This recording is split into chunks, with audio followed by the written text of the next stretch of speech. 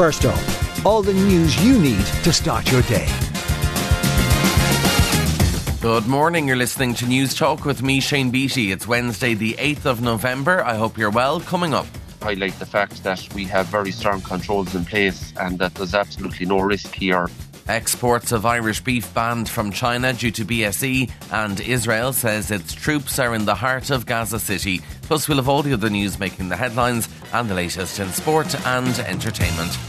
But first up this morning, the Irish Farmers Association says it hopes beef exports to China are resumed soon. All shipments of Irish beef were halted yesterday after a case of BSE was found in a dead cow. The Chinese market only reopened to Irish farmers in January following a 3-year lockout after the last BSE case. IFA Livestock Chair Brendan Golden hopes it won't take so long this time. Well, it's disappointing news because we were just starting to build back into China again for over the last number of months, and we had been out of there from a previous incident back in 2020, so it was disappointing news to get when it came through. Israel's defence minister is describing Gaza as the biggest terrorist base ever built by man, while confirming troops are in the heart of the city. Yoav Gallant says there are kilometres of tunnels underground connecting hospitals to schools. He also claims to have a Hamas leader isolated in a bunker. It's been a month since the group attacked Israel. Mr Gallant's colleague in government, Ron Dermer, was last night asked about the scale of Palestinian casualties in retaliatory strikes. Every civilian who is killed in Gaza is a tragedy, and they are the unintended consequence of legitimate warfare. It happens in every war, particularly in a war where we're dealing with an enemy that uses their own civilians as human shields. The judge in the Aisling Murphy murder trial will continue his charge to the jury this morning. 33-year-old Joseph Pushka of Lenally Grove, Mucklagh, County Offaly, denies murdering the school teacher in Tullamore on January 12th, 2022. News Talk's Andrew Louth reports. Mr Justice Tony Hunt told the jury to convict Joseph Pushka they must be satisfied the version of events put to them by the prosecution had been proved beyond a reasonable doubt. He added that if they considered Joseph Pushka's description that he was attacked by a masked man who also killed Aisling Murphy was reasonably possible, then they had an obligation to acquit. The judge told jurors that he will continue his charge to them this morning and will give directions in relation to parts of the evidence. He said he was satisfied they would be sent to deliberate at some point today. Andrew Lyad at the Central Criminal Court. Static and average speed cameras are two measures being considered to reduce road deaths. 165 people have died on the roads so far this year, surpassing the 155 people killed in the whole of 2022. Garda Commissioner Drew Harris wants to see new technology used more and denies claims the GoSafe vans are a money trap.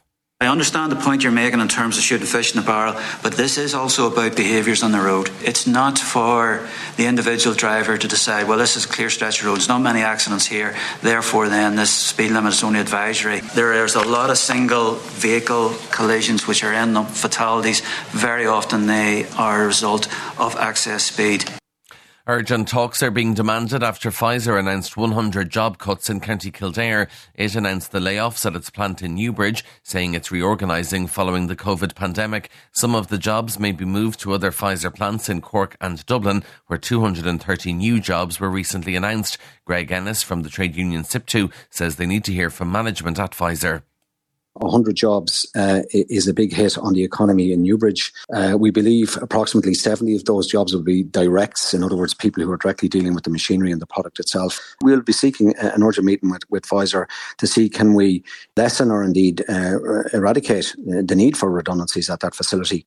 John Boucher has been appointed as the new PSNI Chief Constable in the North. He served as the former head of the Bedfordshire Police in the UK and recently worked as Interim Chief Constable. He takes over the position from Simon Byrne, who resigned in September following a number of crises under his leadership.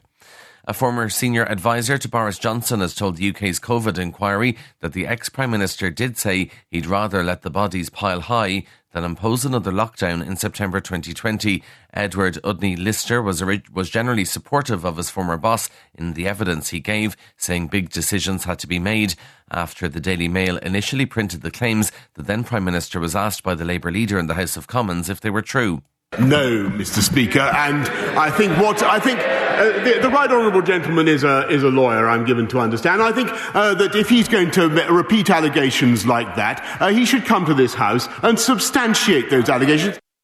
In entertainment news, Wayne Rooney and his wife Colleen have secured a deal with the production company for their next TV project. It follows the successful debut of their Disney documentary series, which aired last month. The couple have secured a deal with Lorton Entertainment to produce their next project, set for late next year or early 2025. And in sport, in soccer, Celtic endured one of the club's heaviest European defeats last night. They had Daisen Maeda sent off in a 6-0 loss away to Atletico Madrid. The defeat leaves Brendan Rodgers' side bottom of Champions League Group E with just a single point and a mammoth task to even finish third. And that is First Up for this morning. Please start your day with us again here tomorrow. In the meantime, you can check out all the news you need on newstalk.com.